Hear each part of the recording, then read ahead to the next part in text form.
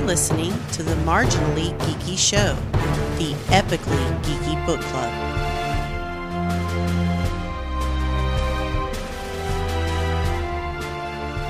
Greetings and welcome to the Marginally Geeky Show. I'm your host for the evening, Eugene Stevens. Tonight, I'm joined by quite a few people. We've got quite a few people on tonight, which is should make for an interesting conversation. Lainey has returned. We've got Chris in Canada. Jennifer is here as well. And we have a new member joining us. Mandy, hi, how are you? Hi. Before we get started with our normal spiel, as I tweeted and Facebooked out, there is a little bit of controversy with this book. When we decided to read this book, it was quite a while ago. We started reading this book, and after we decided to read it and started reading it, some controversy came out about the author, Aziz Ansari. I put out there whether or not we should discuss it. It was overwhelming that people wanted to hear our opinions on that. So that being said, we will be discussing some of the controversy that's currently surrounding him, but we're going to hold off on that until the end of the book. We're going to go ahead and do our complete review of the book, and then any thoughts that we have on that current situation, we'll give it then. So if you are listening and you don't care about any of that stuff, you just want to hear about the book, no problem there. You can go ahead and listen to pretty much the entire show, and then, like I said, when we get to the end, we'll let you know when we're going to start sharing some opinions, and you can move on from there if you want. So with that said, how's everyone been? It's been a little while since we've reconvened for the book show. So anything happening to anyone they want to share? Well, busy. Just been busy.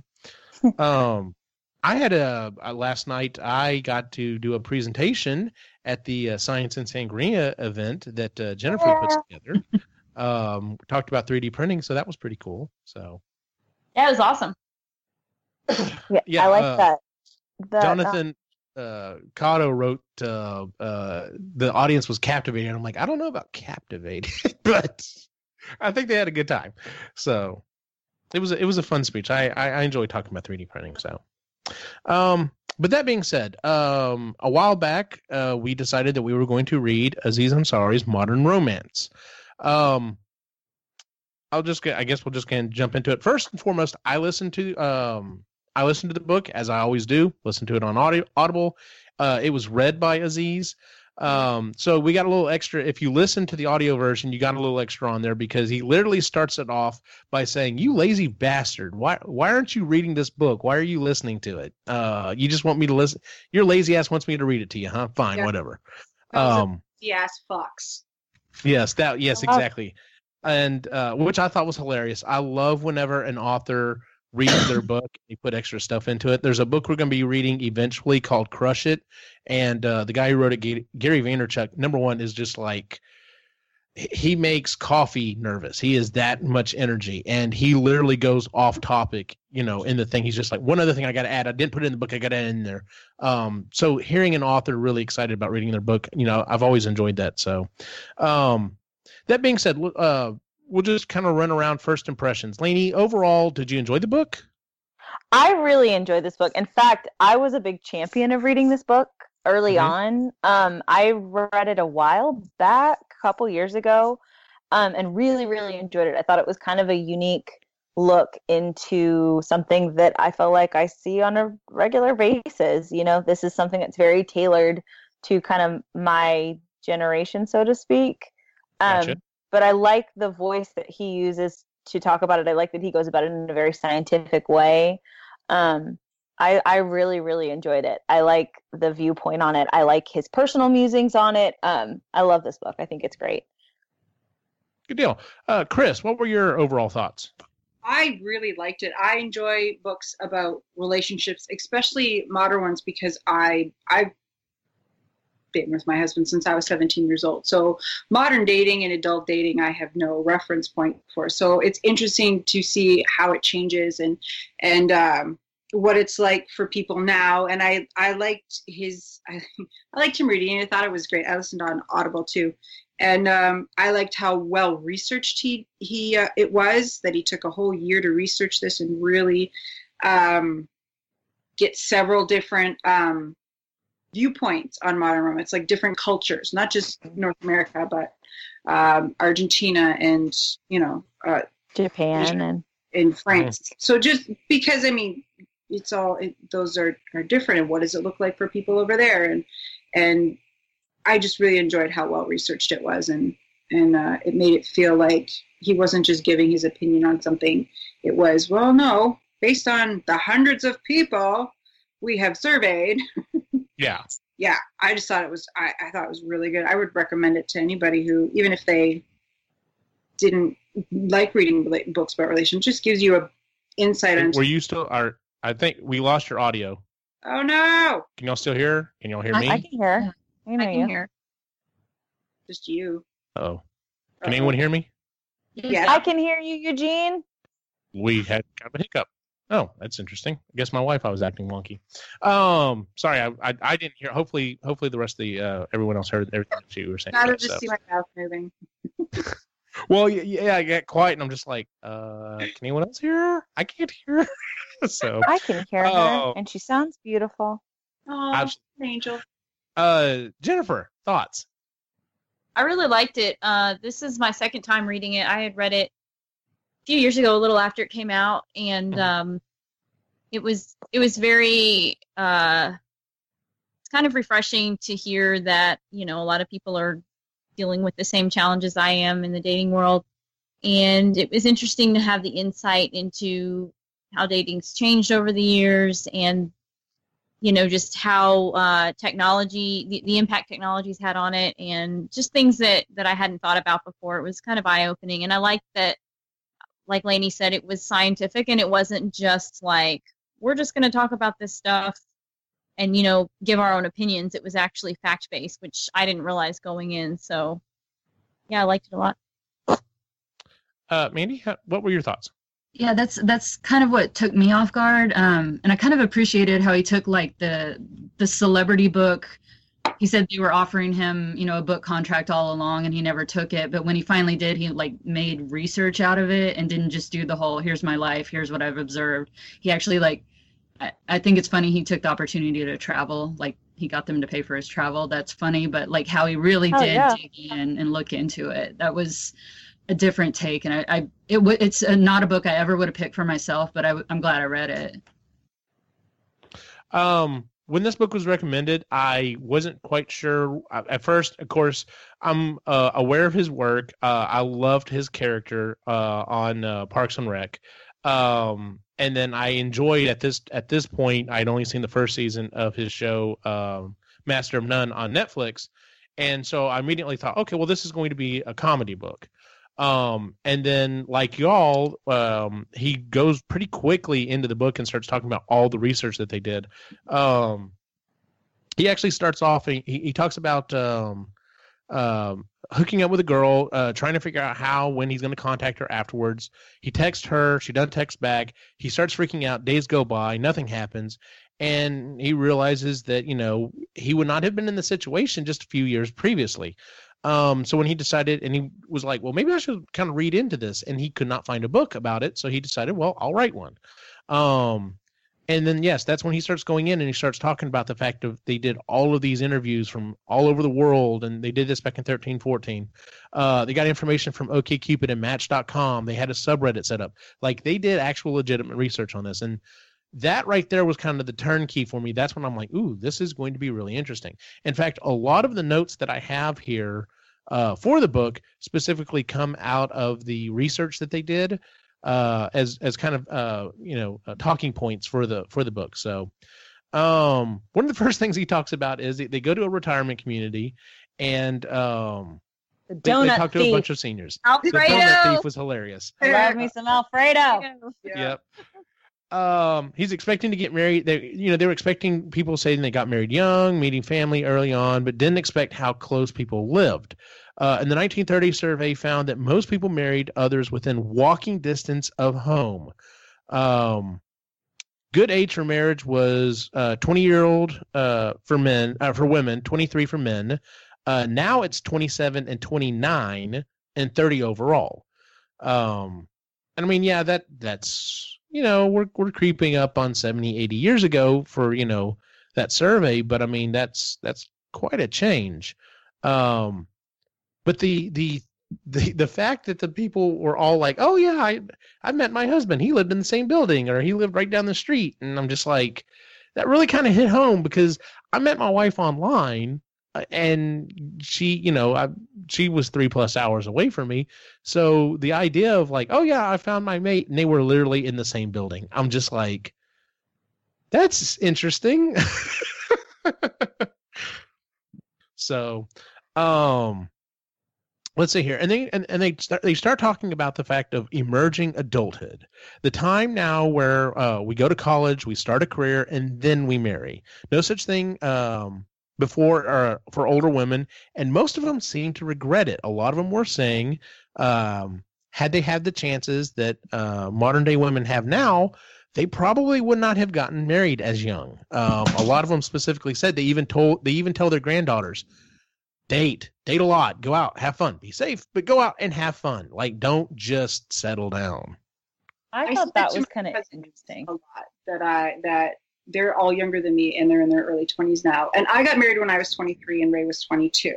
And I don't feel like I missed out on anything. It's just my life is flipped. So, and I did it all young. So when I'm in my 40s, the kids will have moved out, and then I can do all that stuff. Instead of doing it in my 20s, I'm going to do it in my 40s.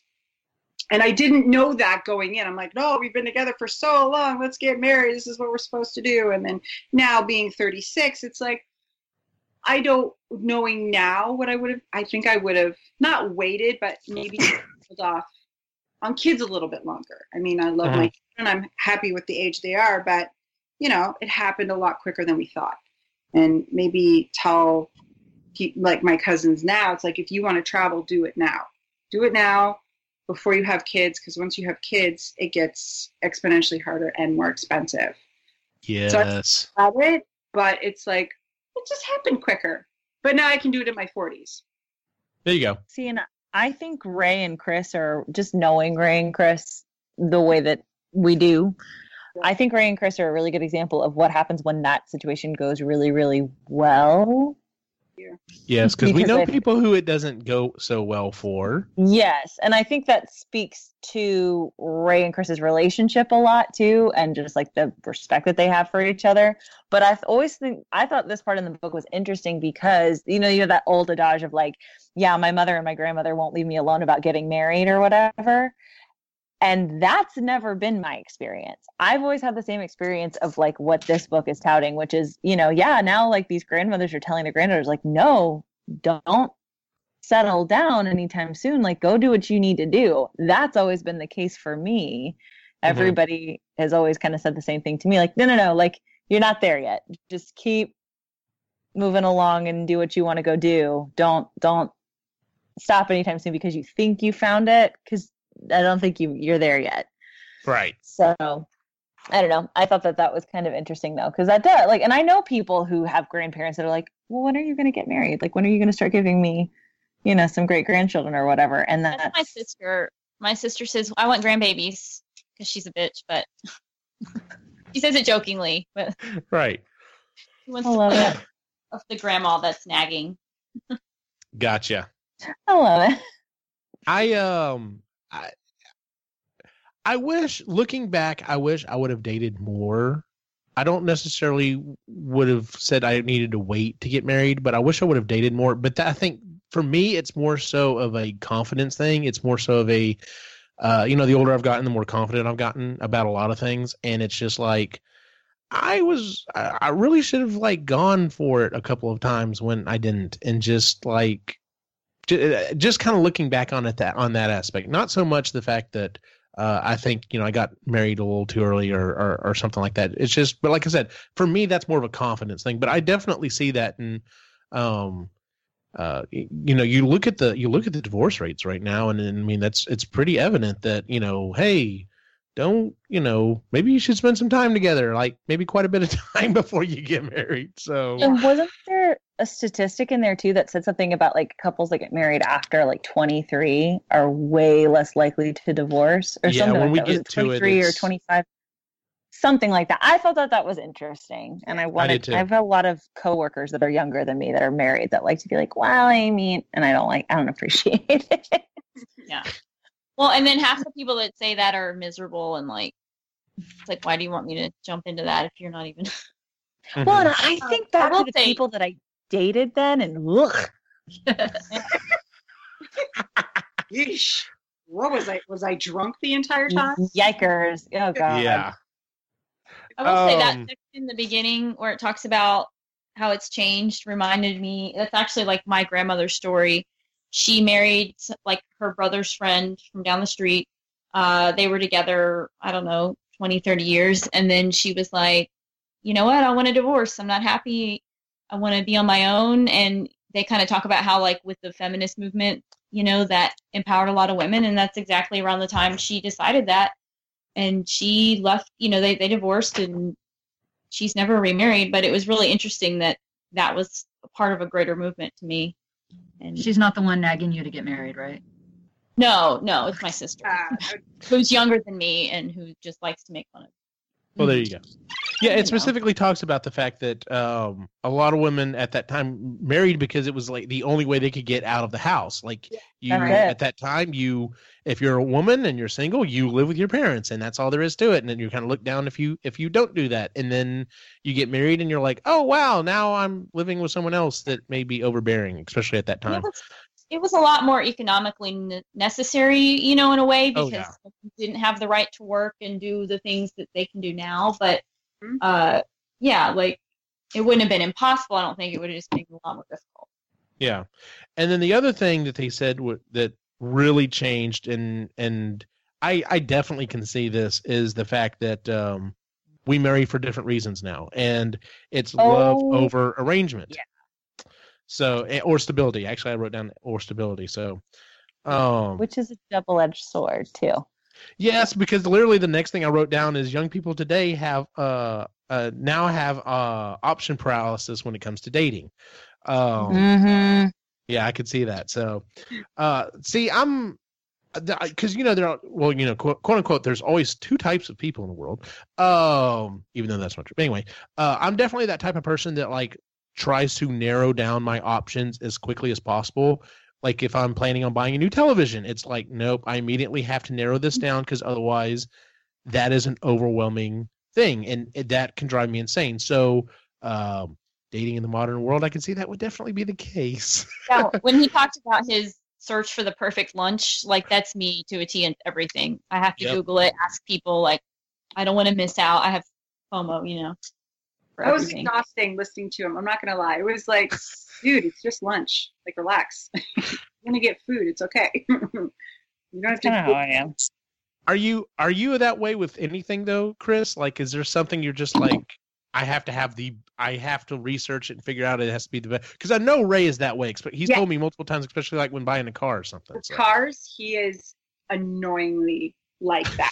I'm going to make him help me then. I will plainly look and be like, I do the worst. I don't care. With me, no. I can't think of anything off the top of my head where I would be like obsessively researching over. No. She's like, wait, no, never mind. Chris is the actual coolest, though. That's the whole thing. The best way to recycle something or, minimize. When it comes to like, I don't like online shopping, so I wouldn't obsessively research that. I think it's more if I find something I like, I just stick with it.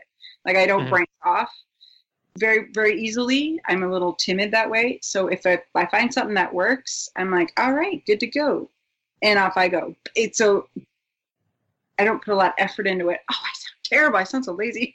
No, that doesn't. No, you just sounds perfectly fine. Confident in your choice, and exactly, yeah. I know what I want, and then I go out and get it. And if it's a wrong choice, so I just suck it up and suffer the consequences. And then I was gonna make a call back to Saturday show and say when she finds something she wants, she runs after it. Literally, that's right. Jump on it.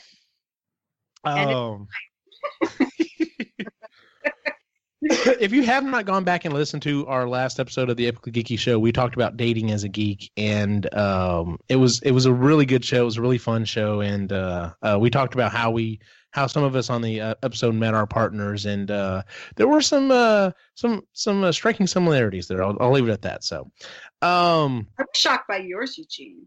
I'm still shocked about mine. So, anyway, so asking someone out still scary, but now you have to decide: in person, call, text, other, lots of other things that list there. In 2013, Match.com said over 30s, 52% call, 28% face-to-face, 8% text, 7% email. Under 30, it was 23% call, 36% face, 32% text, which is way up, and 1% email. I mean, if email is the only way you have to get a hold of this person, I guess I just don't see asking someone out via email. But I got asked prom via ICQ. Shut up. Oh yeah, Not that is awesome. It wasn't Ray, by the way. Where I'm from. ICQ, nice. You baby.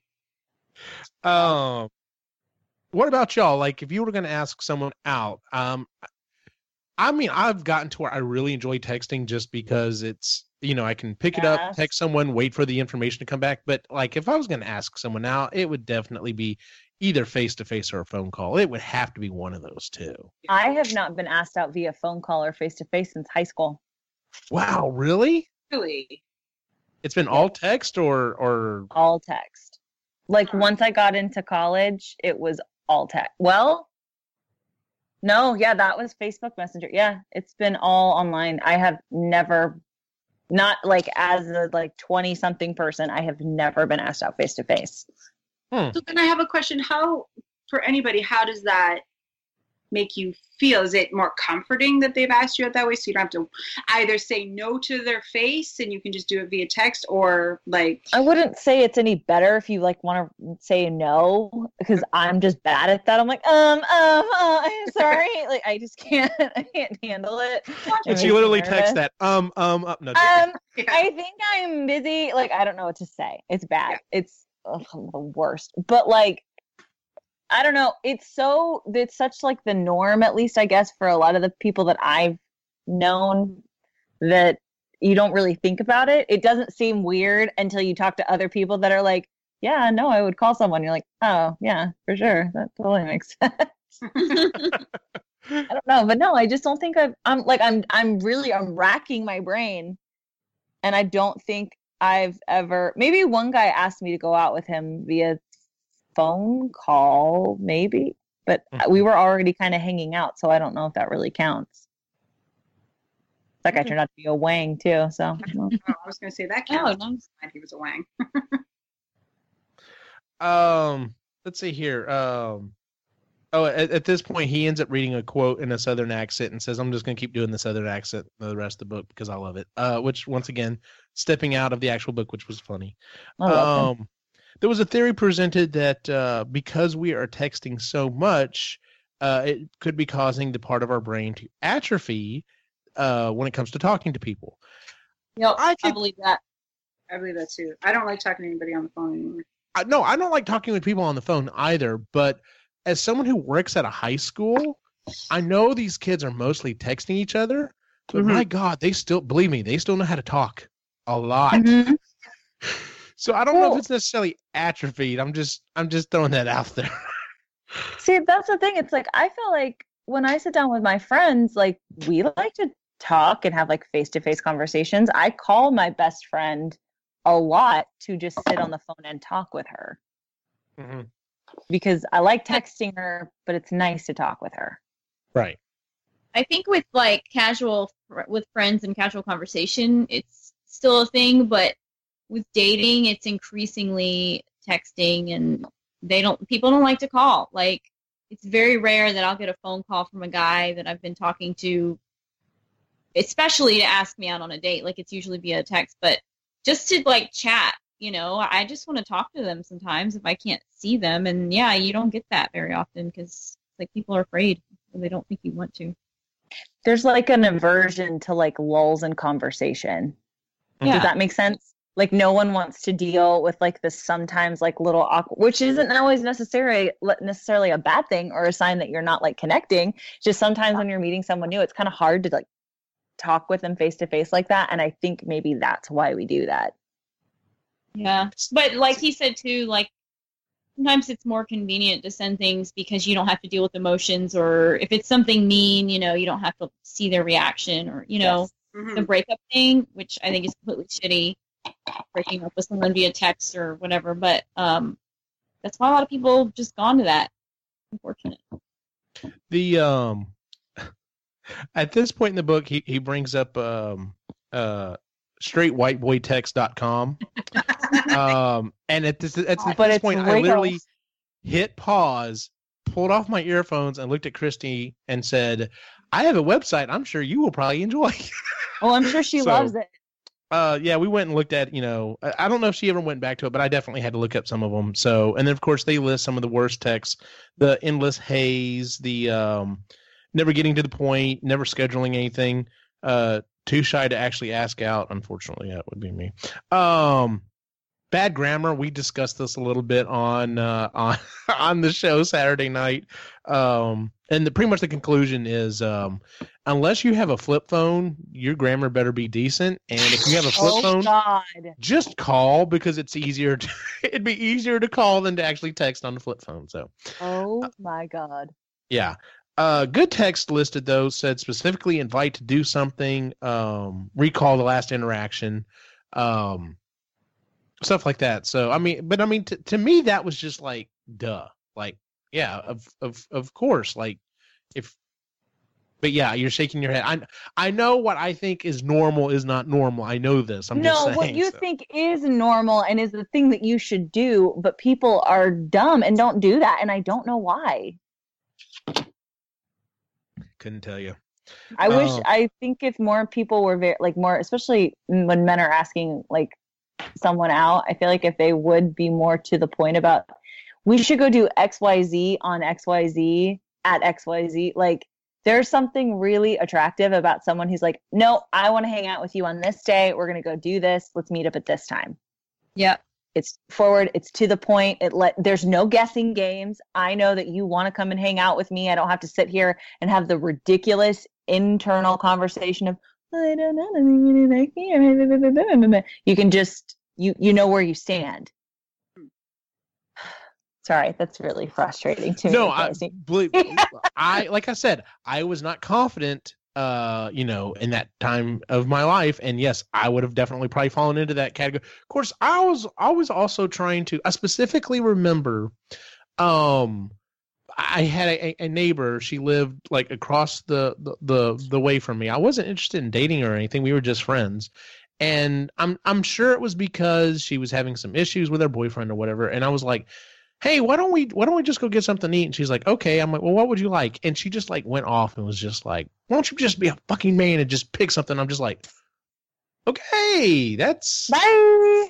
All right. But for some reason, those stupid things that always stick with you. That was one of those things. And I was just like, I was trying to be nice. I was trying to ask, hey, is there something that you want to do? But even I still run into that with my wife from time to time. Hey, are you hungry? What do you want to eat? And the reason why I don't pick anything is because it gets shot down. Hey, do you want Taco Bell? No, not tonight. Okay. I don't want a burger either. Okay. I don't know if I want pizza. Yeah. I'm like, well, then you pick something. That's why Parker he hates having that conversation with me. He will like cut me off at the pass when he's like, are you hungry? But you have to tell me what you want. Yes. And that drives me crazy. That's why 3, 2, 1 is one of my favorite things ever, where I go, all right, fine. I'm going to pick 3 things. You pick 2 of those 3, and then I pick the final one, and that's it. We're done. If you don't like the 3 choices, then you get to pick something else. So you have to tell Parker that trick, because I think it'll help us a lot. 3, 2, 1 is great. So literally you'd be like, well, I'm hungry. Okay. Is there anything you don't want? No. All right. Well, then we're going to Pizza Hut, McDonald's, or Taco Bell. And then you would pick 2 of those 3, and then I pick the final one, and that's where we go. So I can't remember who taught me that trick, but I love that. Anyway, that's neither here nor there. let's see here. Oh, so I wrote on there that I was gonna talk about because we were talking about interacting and stuff. The first message like I said, I met my wife online, and this was before like any of the big dating sites. Like I think we used Excite or whatever, and I just set the radius for like 3 miles because I was like, oh, I could drive to Dallas, and 3 miles. 300 3 hours. miles? 3 hours, not 3 3 miles. hours. 3 hours. 300 miles. Shut up, Lainey. Yeah, I don't know distance. Well, apparently I don't know time. I swear it's just water in this bottle. We like I saw a couple of different posts thought were interesting or whatever, and her post was the one that particularly grabbed me. It literally started off. Now we're talking pre-2000. We're talking about 1990. No, wait a minute. We're talking about right around 2000, I guess. 99, 2000. It literally starts off, I'm a slut. Go on. So different, she and I. And then literally the next line is, just kidding. If that's what you're looking for, move on. And I thought anyone who's got the balls to put that out online might be worth meeting.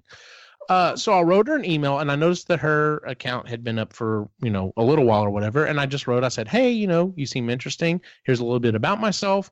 If you've already met, this is what got me the call back. I said, if you've already found someone, great. I hope you are happy with that person. Basically just and genuinely just wished her, good luck. Hopefully, if you've already found someone, that's awesome. Just don't worry about me or whatever. And that's what got me, written back. So, but yeah, so I mean, like that's would technically be the last time that I've done any kind of dating communication like that. So, and then he talks about the texting games. Oh, this drives me. How long do you wait to text? Research shows now on Facebook, Twitter, Instagram. Some people see it as I was researching other people, but no, texting games. And the stuff that he listed blew my mind. It's calculations people have for if it took them an hour to text me, I'm going to wait 2 hours to text them back. And I hate that shit. Calculating. Well, not in a productive way. No. You're just making yourself just it's full of anguish. It just seems so unnecessary. And like, if you want to talk to somebody, fucking talk to them. Fuck off. I don't care. I'm going to text you 3 times in a row. Buzz, it's me. It doesn't matter. Yeah. I don't know if I'd be successful now because if I want someone, I'm going to go get you. I'm not going to play coy. I'm not going to beat around the bush. I will be like, I like you. Let's get it on. Like, that's what I would say. And there you go. But I don't get the games. I don't understand why people think that it's productive. Why would you think that you're going to get what you want out of that?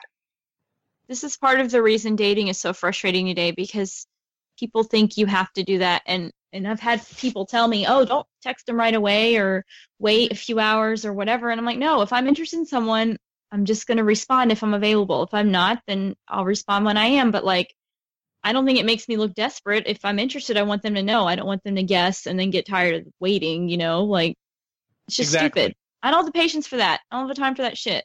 Too many things to think about. Like, that's right. So frustrating. Well, that's the thing, is I feel like that's insulting too. It's like, oh yeah, I definitely have the time to sit around and calculate how long it's been since you texted. Fuck off. He's gonna text you. And if you don't respond to me, like if a guy doesn't respond for hours and hours, like I get sometimes you're busy, but come on, like don't play that game with me. I've had guys do that too, and they're always busy or whatever. Do the thing where you say like, oh, I'm really sorry, I was doing da da da da.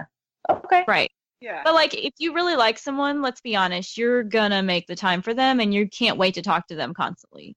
Absolutely. That's how I feel like if you're gonna play those games just with texting, you're gonna do that in a relationship.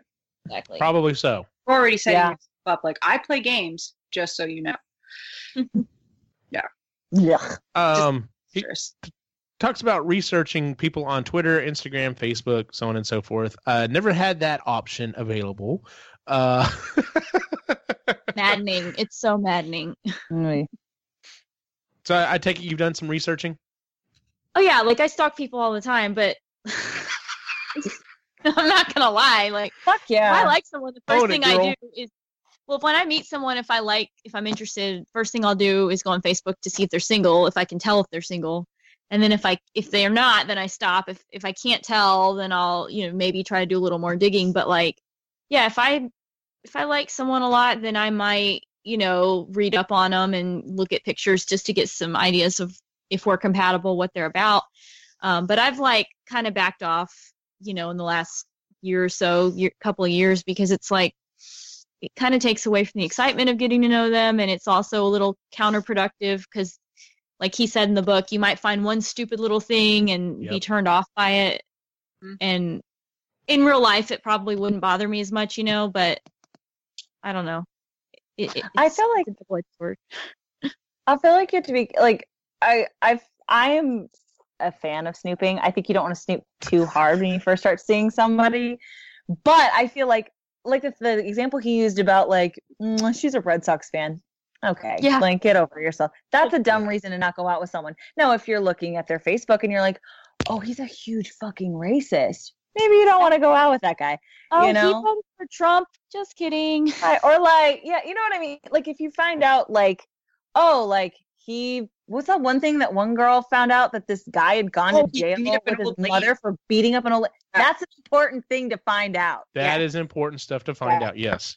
You know what I mean? Yeah. So I feel like snooping is okay. You don't want to like hardcore deep dive. You don't want to have like bank statements on this guy, but it doesn't hurt to do a teeny tiny bit of research. And that's understandable. Yeah. Yeah. Because that's the gotta be careful. Asking your friend if they know the person will tell me about the person. That's exactly what I was going to bring up. That goes back to even the way back to, I married the guy who lives in the same building, because that person would have surely asked, oh, what's your neighbor like? Or what's your buddy like, or whatever. So yeah, that's same thing, just not quite on that level, but yeah. They did that in Greece when they're asking each other about, come on now. Yeah. You gotta be careful when you're snooping not to accidentally like something from like 2 years ago, or I have comment on something that you saw that you wouldn't have had any other way of knowing about, and at least not right away. I've learned how to fix that whole thing where you like accidentally like something because you're stalking someone's page. Yeah. I know you can do this on Instagram. You might be able to do it on Facebook too. But if you like something, like if you're deep diving on someone's Instagram and you accidentally like something, unlike it super fast, go all the way back up and like their newest picture. So they still have like that notification is there, but it doesn't look like you're being a total fucking weirdo. Good information. You're welcome. I do that with people that I know casually more than I do that with people that I like would ever want to date. Gotcha. Just like to know things. No. That's your weekly tip from your neighborhood creeper. That's right. You're welcome. It talks about OkCupid, 40,000 dates a day. Computer dating starting back in the 60s using the punch cards, which I thought was interesting just as a computer geek. Hilarious. The classified ads being big in the 80s and 90s. I remember that was kind of a big thing, hearing about that. And then the video dating in the 80s that he specifically brings up, and he's like, go watch some of the videos on YouTube. I haven't done that, but it was one of those things I was like, that might be fine, kind of interesting. It's funny. Oprah did a show, so there's snippets on YouTube now from that old show Oprah did. It is funny. They did it in Alaska or something like that. I don't know, but it's funny. Oh, no. In 2005 to 2012, 1/3 of all couples met online. 38% of singles today have now used an online dating service. Surprise, surprise. Women get much more attention than men do online. And then he talks about getting super picky and dismissing people over simple things. And then it says like online dating, has become a chore for many people. And they don't put that much effort into it. And you kind of mentioned that a little bit on the show Saturday, right, Jen? Yeah, it can like kind of consume all of your time at points where you're like obsessively checking it. But then you also get to a point where you're just kind of like, oh, great, another message, I'll send this guy a message if I think something's interesting, but your heart's not really in it because you just get so burnt out on it, Mm-hmm. He talks about the fact that, as he put it, most people suck at dating online because the main thing is they don't really know what they want, or they are too granular with it. And I completely understand that. I think Ray even mentioned it, and I know Will mentioned it. Like, if I were going to current day be trying to look for someone, I would not have ended up with my wife. It's just, let's just start with some basic stuff. I generally prefer brunettes. She's a blonde. Yeah. So in today's dating, if I had put down, preferred brunettes, it probably would have never shown me, my wife. And that's something that's like, wow, that's kind of really scary. So it's like, are you really general and throw a really wide net that ends up, catching a lot of garbage? Or, do you like really, zoom down and then you're like, oh, wow, there's one person and I've already dated them. They suck. Like what they talked about in the talking about for the small towns. I thought that was kind of funny. So like when a lot of the message I used to get when I was online were from guys who would do the just, hey, what's up, and not really like indicate that they read my profile or were trying to get to know me. The ones that really stood out that I would usually answer are the ones that would cite something from my profile or said something funny or different, like even a bad pickup line, like as a joke, would get me versus just the, hey, how's it going? I always, when I initiated a message, would try to find something in their profile worth, pointing out to show that I was, we connected on this, or I like this or that. So I think people they are lazy. They're bad at dating because they don't try. They don't think they can just, throw a sloppy message out there and get. Or the copy paste message that he talks about that some people do. Yes. Or so many dudes too, just literally, especially on like Tinder and stuff, they're swiping stuff. I think that they can't keep track of all of the women that they might have matched with because they just literally, I've met guys that use Tinder that have specifically told me, oh yeah, when I'm looking to meet girls on this, I don't even look at it. I'm literally just swiping right because I know that they're going to be a lot pickier than, and then they just send them a, hey, what's up? Fuck that. What the hell? Like, I don't know. I think that that's silly.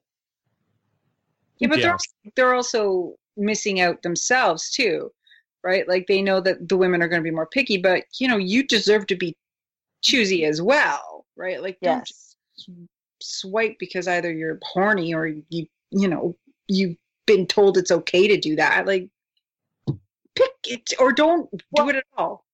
And then it's like a weird, I don't know. The guys that have told me that they do that, when they describe why they do that to me, what it reminds me of is like some gross power play where it's like, yeah, I'm just going to like all these girls because the ones that I match with, I know that they definitely like me back. And then I get to choose. Like, what the? Yeah. Fuck off. Oh, jeez. That's gross. Yeah. It's toxic masculinity at its finest. One of the things it mentions, it does say, is that, a lot of people will text or message, forever to infinity. And it's like, you should, from what they figured out, 2 or 3 max, and then you need to meet this person because after that, you may just be spinning your wheels. And I can definitely see that. Granted, I don't know how long my wife and I like emailed first before we like finally exchanged phone numbers, and then we eventually finally, met in person. I know that's a little bit different situation, but still, it's one of those things you want to like. Do what? I said emails feel like almost like it's like I'm gonna sound like a millennial. Please excuse me. It's almost like sending back like love letters back and forth with someone. Do you know what I mean though? Because you can't. It's not fast. You're having to like write out this whole thing, and maybe you add in a couple of funny things, and maybe you tell them a little bit more about yourself, and then you're so excited to get it back, and then you get it back. Like there's still the anticipation there.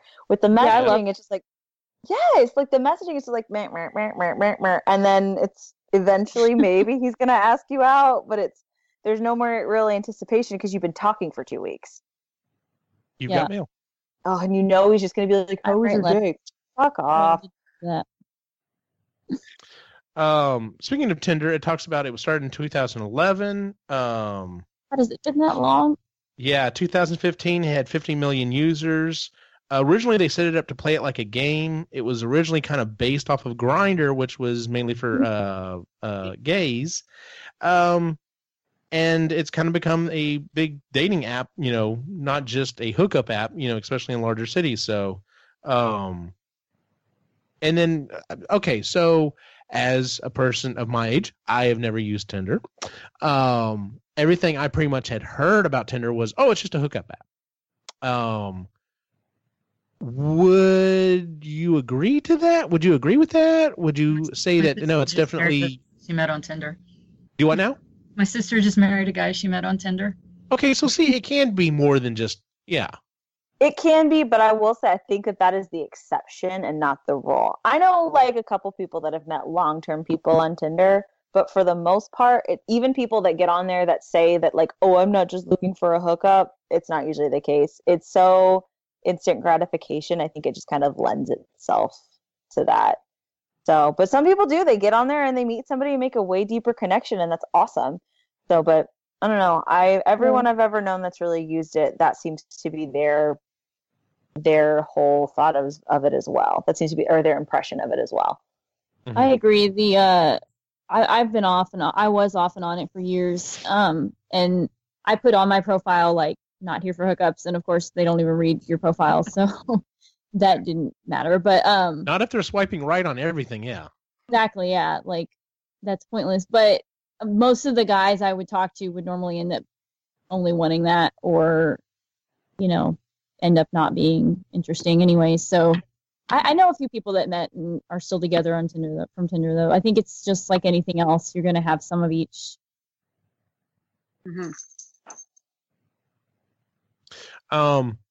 Now, of course, you know, I'm there, you know, at this point, it's not really bashing online dating. It's just kind of really kind of pointing out some of the downside to it. But then he does bring up the fact that like, in other foreign countries like Qatar, like this is allowing especially the women there to like actually have some freedom and you know, because it is still very locked down for them, and they're actually able to get out and you know, experience something more like what we have here in the West. So and then he talks about this story. He tells this story about how his dad had an arranged marriage. I love that story. There were 3 women, and he basically said one was too tall, one was too short, and there was one in the middle. I talked to her for 30 minutes. We got married, and we're still married. And he's like, it takes me forever to decide on what to eat, going back to what you were bringing up. And I end up eating just peanut butter and jelly. I love it. Marriages they have like an 80 or 90% success rate. Now, some of that is because the women don't have options. They can't leave. But it's cultural. The ones that are in a more developed nation that happen, it's because they grow their relationship over time. They know they're not getting married. They're not in love when they get married. It'll happen eventually. So it's more that they grow together knowing that. Yeah, I just don't get that. I don't know. I would never freaking do it, but it was just that everybody's frozen. So that's such a high success. I knew a guy people in high school. Sorry. Go on, Lainey. I knew 3 different people in high school who had parents that were in arranged marriages. And they were all very different. Mm-hmm. You know, one was kind of what everybody pictures is going to happen, where it's basically like 2 strangers living in the house.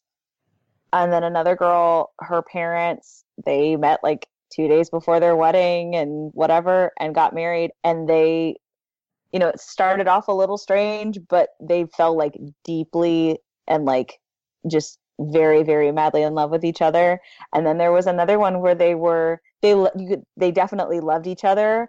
They weren't as like head over heels crazy as the other couple was, but it was a very companion kind of a thing. They had a lot of mutual respect for each other, and it was like a good solid foundation of a marriage. So I don't know. I think a lot of it really has more to do with like the 2 people entering into it, but I don't think it's like totally crazy, you know?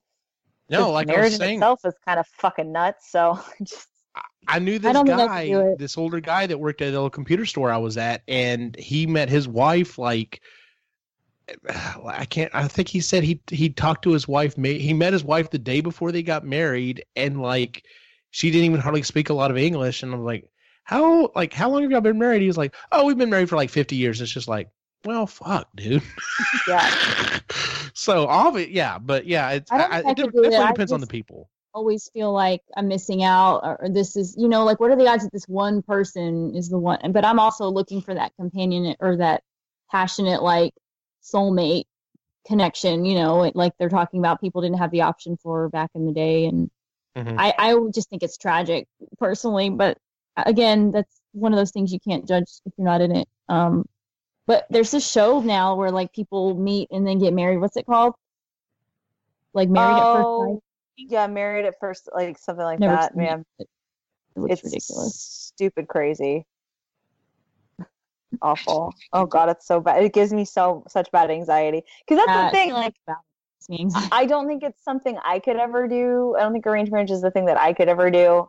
But I definitely understand the logic behind it, and I definitely think that it works for a lot of people. But the reality show just totally freaks me out because it's a reality show, and that's why they're doing it. The reality show look kind of super mean guy. The reality show aspect kind of pulls in a certain crowd. If it were, you know what I'm saying? Like if it's your parents that are arranging this marriage, that's one thing. But a show producer is like, no, let's get the most bang for the buck here. The real world. Yeah, no joke. Oh, wow.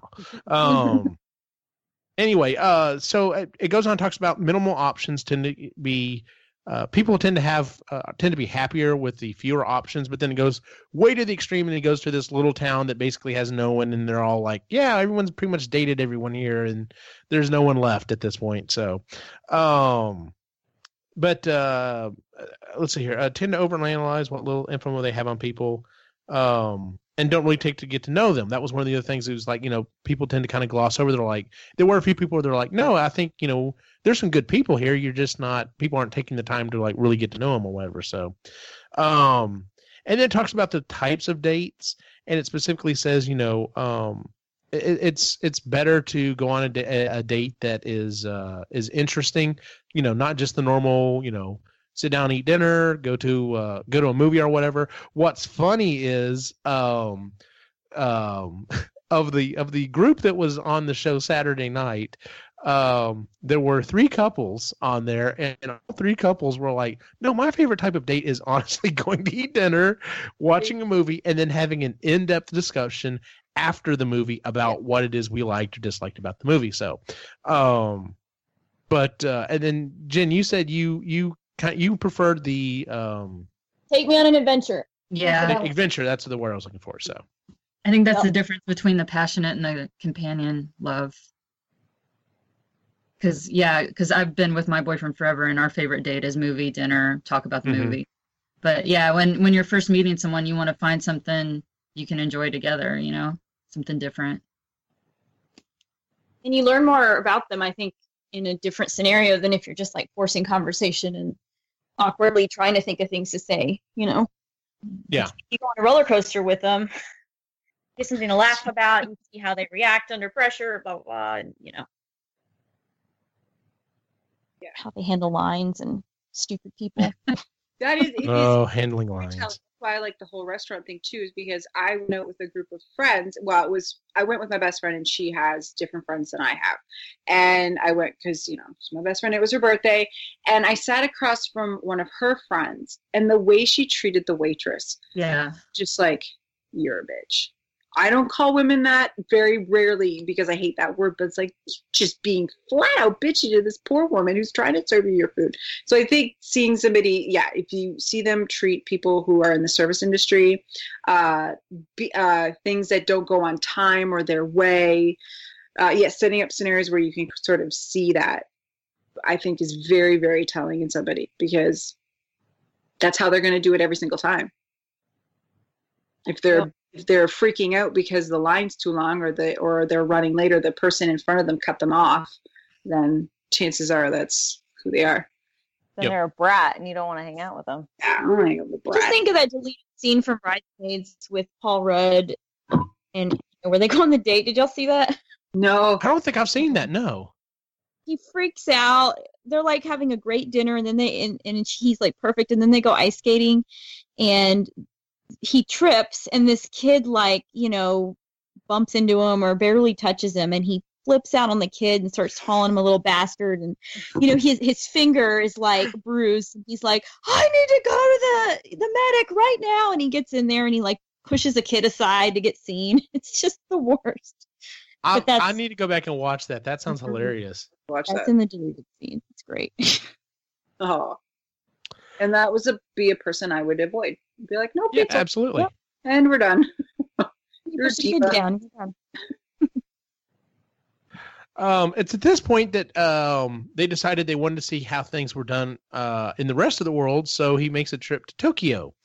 And this was eye-opening to me. 2013, 45% of women, 16 to 24, had no interest in sex at all. 25% of men, same thing. 18 to 34, not in a relationship. 61% of men, 49% of women. A third of all under 30 had never dated. 35 to 39, a quarter had never had sex. Yeah. It's the lack of interest that baffles me. Yes. Just a total lack of, I don't even care. I don't want it. And it talks about it talks about the part of the reason for that is well, number one, Japan's birth rate is literally at the like near the bottom there, but it talks a lot of that they think is because of the work ethic there. Everyone is basically like, all right, you know, we already know Japanese culture is very heavy on education, and they heavily drill their kids into doing the very best they can in education, and I'm sure that carries on into their job. And like a lot of people in a lot of countries, but maybe not to that extreme, a lot of them were like, well, then screw everything else. I'm going to focus on my job or my career and, you know, whatever. So, but I was like, okay, that's interesting. I can kind of see that. And then they dropped the big thing, and I was like, what the hell is a herbivore man? Oh, what made me so mad is as soon as he said it, I was like, I know exactly what that is. For those of you who are not, and yeah, so very passive, shy, no interest in sex. 60% of men in their 30s identified as being a herbivore man. I guess I've always been very shy. For women, that's all I have to say. Yeah, I have been I've always been very shy, but like there was still interest. That completely baffles me. The fact that it's just like, no, dude, I go to work and then on the weekends I hang out with my bros and play video games. But it's all those boys, I guess they don't think they need over a woman. But it's not even that, they've just given up. And they've even mentioned that I need to know that she's totally into me completely before I even bother to even put interest out there, because I can't handle the rejection. And it's like, really, buddy? Seriously? You have to be coddled that much? Yeah. Yes. And So I've been getting rejected for hundreds of years. Get over it. So then they have the offset of that, which is the carnivore women who are like, you know what? I want some. I'm going to do this myself if you can't do it for me. And, you know, it's that would be so frustrating to live in a culture where the men are like, meh. And it's just like, well, and what I love about it is that, and I do mean this sarcastically, but what I love about it is the fact that there's all these herbivore men, and then you have these carnivorous women, and then the men complain about the women being too forward. yes. Yeah. Like they can't, it's not good. Like they're never going to get their own way. So what's the point? Like she's too aggressive, but I need to know that she likes me. But how does more things change? Yeah. Like stay the same. they're doomed if this is what's going to happen. We're gonna. I'm almost surprised there wasn't a huge uptake after this book came out of single men in America just like getting on the flight and being like, I'm going to fucking Japan. I can live like a king. Because they can't handle it either. Because they don't like it either. Mm-hmm. Like what? The women being so aggressive? Yeah, the women being super forward and like being like, no, actually, this is what I want, and that's it. Fuck that. I'm all about I agree that. with that because I am told constantly that I am intimidating. So that's the main you reason. are a little. No, I'm just playing. Shut up. Seriously, though, it is the most fucking annoying thing to hear because basically what you're saying is you can't handle a woman who can, like, take care of herself. You want to have to take care of somebody. And so, like, okay, what are you looking for? You're looking for someone that doesn't think for themselves, that doesn't, have any opinions, blah, blah, blah. It's just the dumbest thing, I think. And why is that an insult for you, but for a lot of men that would be like, a sign of, ooh, it's kind of intimidating. I kind of like it. That's stupid. Like saying I'm intimidating as if I should stop. Oh, okay, you want me to dumb myself down then? You want me to be like more passive and not think for myself? I don't know. I don't get it. So I'm like, well, if that's what you want in a woman, I'm, just going to either find someone else or be single forever because I'm not move changing. along. Yeah. Mm-hmm. It's true. So this was something else that really surprised me is they're like, so they figured, Japan, highly technologically evolved society, probably all about that online dating life. Nope. They don't do the dating thing online. And in fact, the thing that really was funny was they talked about like their profile pictures, how most of them don't even use a picture of themselves. They consider taking a selfie to be douchey, and they're like, yeah, they use pictures of their cats or their rice cooker, and I'm just like, what? I would do so well in Japan. Look at the picture of my cat. Just your cat and all your dogs. Yes, Mary and Molly forever. Done. Yeah. And then they talk about relationship replacements. The hostess/host bars, basically they pay attention to you, no sex. Soapland. I love that. I'm going to pay to lay on an air-up mattress and have a near-naked woman get all soapy and basically just... What? I mean, if that's your thing, okay, but what? And what's your job? Well, I get soaped up and then wriggle. And probably make fucking bank. Oh, yeah. Those girls are pulling down so much money. Oh, yeah. Damn. For the amount of money they spend in one of those places, they could buy dinner for a girl and get laid for a tenth of the cost, I'm sure. Yeah. Probably. But the thing is, it also says is most of them aren't expecting that. They just want the touch. They don't want the full sexual experience. Which bodes well for Japan, because that's the thing, is they still want the physical touch. It's not that it's not there. They just got to stop being such little babies about it. And then they brought up and I'm glad I'm the only guy on here tonight, the Tinga.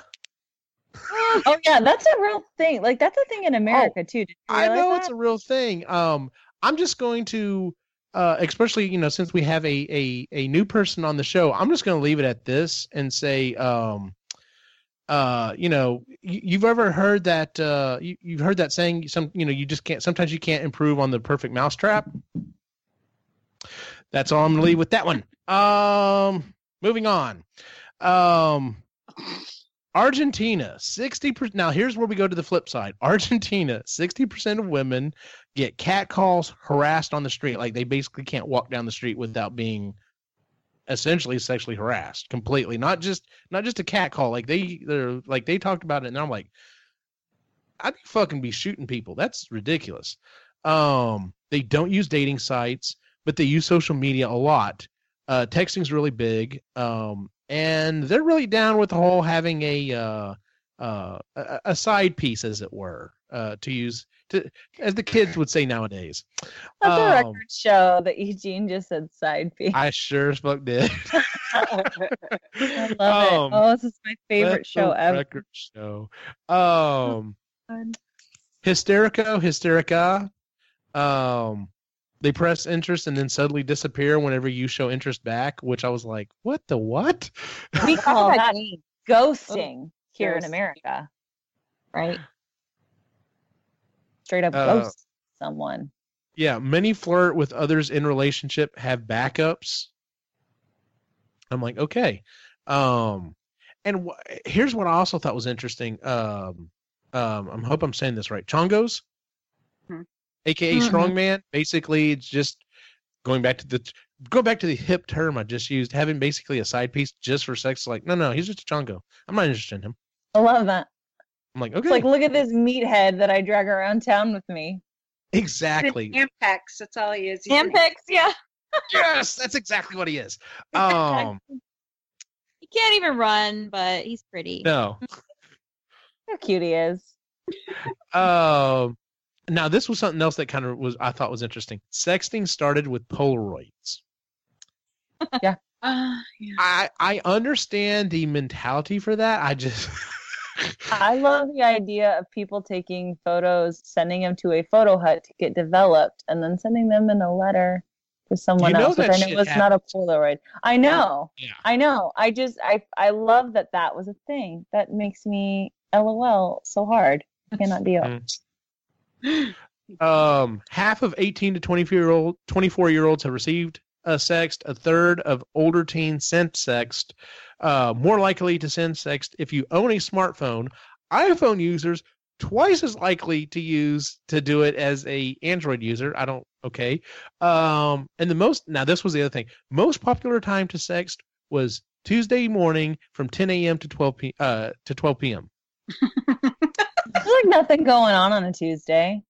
Y'all just not work on Tuesdays? Like, well, this is, I think people that are doing that at that time are probably college students. I guess. So I don't know. Most people that I know that are in school do like Monday, Wednesday, or Tuesday, Thursday classes. So if you have like a Monday, Wednesday class, which most people like, you don't have a class on Tuesday, or you have a late class. I don't know. I was in college once. It reminds me of that. I get it. I could see where that might be the lull in your schedule. Yeah, married couples just as likely to send a sext. I'm just like, what? You're at work. It's like 10 a.m. It's like, oh, well, I'm taking a picture of my penis and my wife. Because you know what? It's Tuesday. I know what that means. Yeah. No, it's Wednesday, and I got my business socks on. So. It's taco night tonight, baby. Right. Oh, God, Eugene. I meant that isn't like Taco Tuesdays. I didn't mean it that way. Was that Taco Tuesday? That's a reason why I didn't say it, Eugene. That's why I didn't say it. I know, and that's why I went there.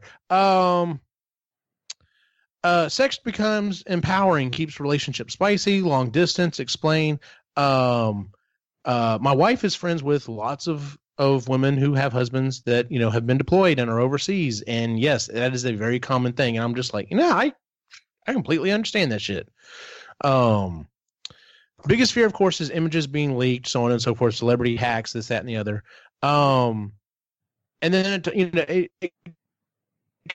kind of goes into, people are still kind of shamed for, oh, well, their pictures they took of themselves leaked or whatever, and they kind of go after them. And, if you're a celebrity and you want to do that, that's fine.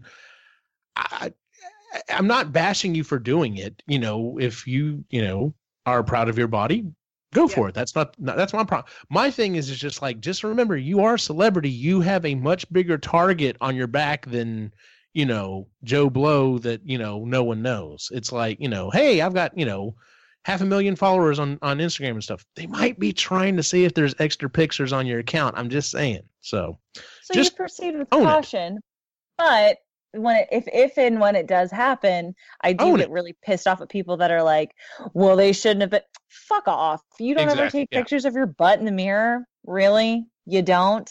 I don't know. I think that's dumb. It's just all the shaming needs to stop in general. Thank you. Let people do their own thing, and who gives a shit? It doesn't hurt you. You go after the people that think it's okay to bust into someone's privacy like that, because that's fucked up. That's not gonna get any shit. It's what they find. Exactly. It also talks about it also goes on to talk about ashleymadison.com. My wife did not know what that was until they had that big hack or whatever. Really? Yes. And that's always an interesting conversation. How do you know what it is? Because I know what it is. Everybody knows what it is. That's what I thought too, but let's see, most used 20 to 40% married people U.S. and 25% married women.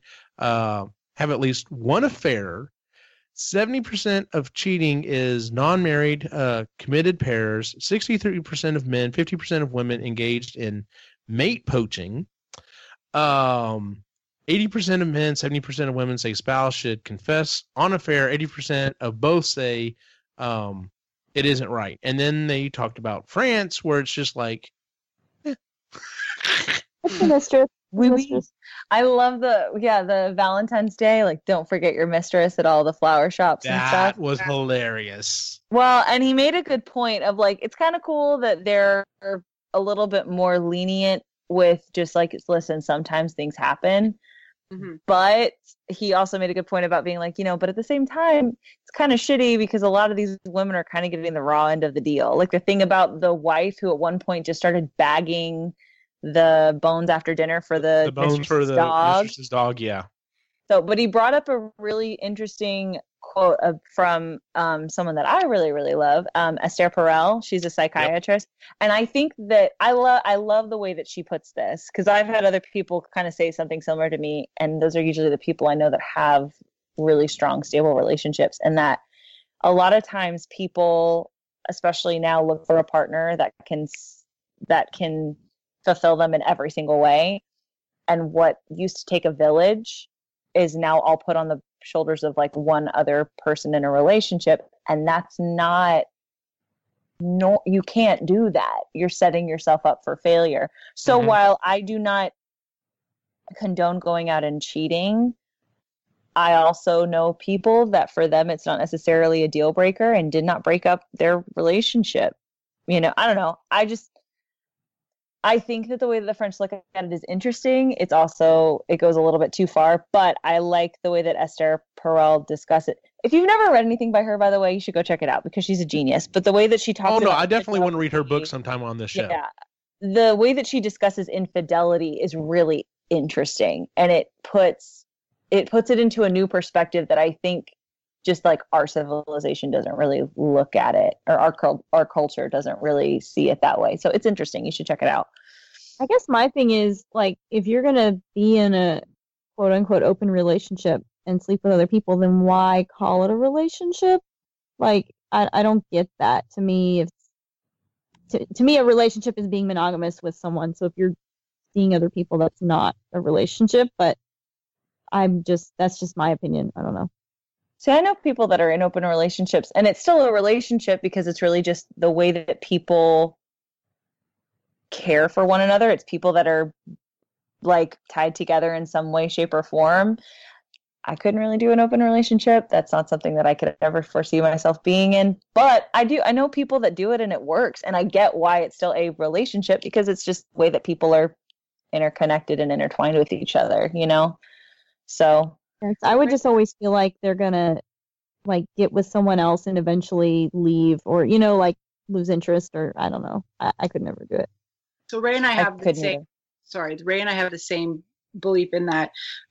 We both believe on a base level, on a DNA level, humans are not monogamous creatures. We're just not. So knowing that, and knowing that marriage and monogamy is a societal construct, it's something that's been put on us. With that said, if you choose monogamy, it is a choice. So therefore, because you're not hardwired for it, you have to work at it. If that's something that you're choosing to do, then you have to put the time and effort in. If you don't want monogamy and you want the open relationship or multiple partners or whatever, then you also have to put the time in to cherish those relationships too, and be totally open and full consent on that. So with us, because we choose monogamy, it's constantly it sounds tedious, but it's like, you okay? I'm okay. How are you feeling? I'm good. How are you feeling? Good. And you check in with each other because you want to make it work with that one person, so that the other person doesn't feel like, you know what? You're not doing it for me anymore. I'm going to go check out. And you're left like, what the fuck happened? Why'd you cheat on me? See, I don't think that sounds tedious. I think it just sounds like healthy and like choosing it. It's like for Ray and I, it's not. It's just a normal thing that we discuss all the time. It's like it's part of our conversation. It's not work for us.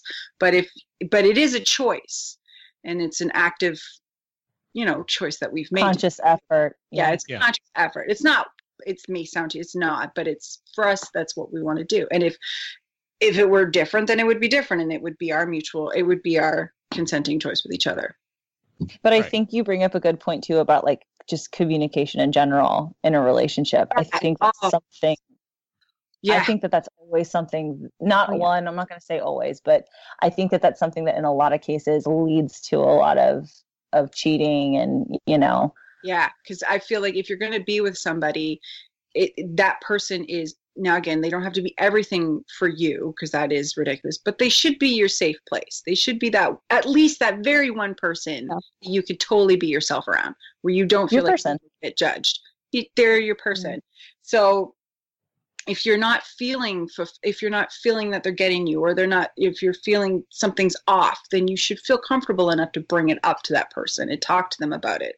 We know so many couples where we're like, why the fuck didn't they just talk to each other? Why the hell are they hiding it from each other? Why? What would be the point? Why are you in a relationship if you're just going to like live a double life? What's the point? Mm-hmm. Right? So you have to talk to the person. Communication above everything else is very, very, very important if you plan on having a long-term relationship. Yeah, we could go on and on. And in fact, we probably should add at some point or another, we should definitely read her book, Mating in Captivity, because it's basically this this subject, but the deep dive on it. So, and the woman is genius. So, yes. Sorry, just trying to for time, trying to keep moving on.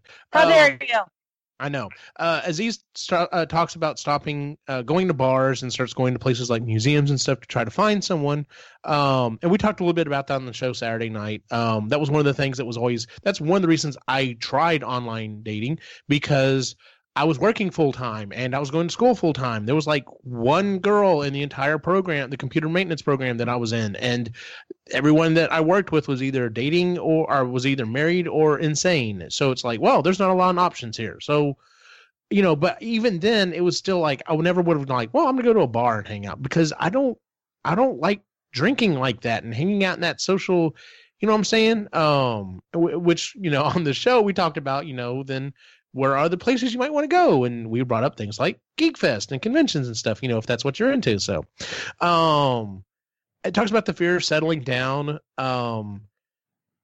I've never felt that. Like, to me, it was always the pressure of, okay, well, now if I fuck up, it's not just me I fucked up, it's me and possibly someone else. Like that was the thing for me.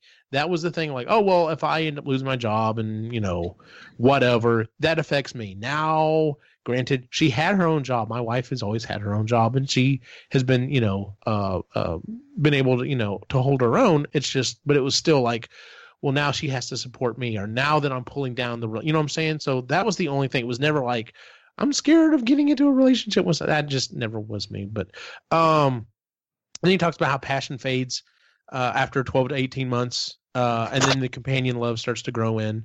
Which that's the good stuff. Do you know what I mean? That's the best kind. That's the good stuff. When you're just comfortable. I'm going to wear my jogging pants and look like a piece of crap, and you're going to think I'm hot. That's what that is. I'm going to wear this Golden Girls robe. Yeah. And it's going to be fine. Yeah. You're not going to care. No. You're going to be like, I love you. You're pretty awesome. Yeah. I have never experienced that. Really? Oh, man. Never gotten that far. Well, it's awesome if you get there. Yeah, that's what I hear. That's what I'm going for, but... There you go. Yeah. Keep shooting for the gold, lady. It's just making it that initial. That's the initial's the worst. Yeah. It talks about how people are getting married later and later. And then it says... It talks about, there's Molly the dog. Some people believe that humans are not wired monogamous, which we were just talking about. And I thought it was really interesting how it brought up the fact, and it does bring this up in Esther Perel's book as well, that, the thing was the man had the wife with the kids, and then he had a mistress. And then with, the advent of birth control and the women's movement, it was like, okay, well, we have to change this. This can't be the way. And it could have, and I never really thought about this until it was brought up, it could have gone two ways. We could have either went, well, now women can have someone on the side as well. But instead it was like, no, we're just going to drop it for everybody. No, So- everyone has to suffer. Everyone Yeah. has to suffer. Yeah. We can't let them have something cool. And it talks about monogamish, and mostly older, and people who are older in their 40s and even in their 60s, have tried to be monogamish, and yeah, but it has to be built on a solid foundation. And once again, Esther Perel goes into her, really in depth on that in her book. So,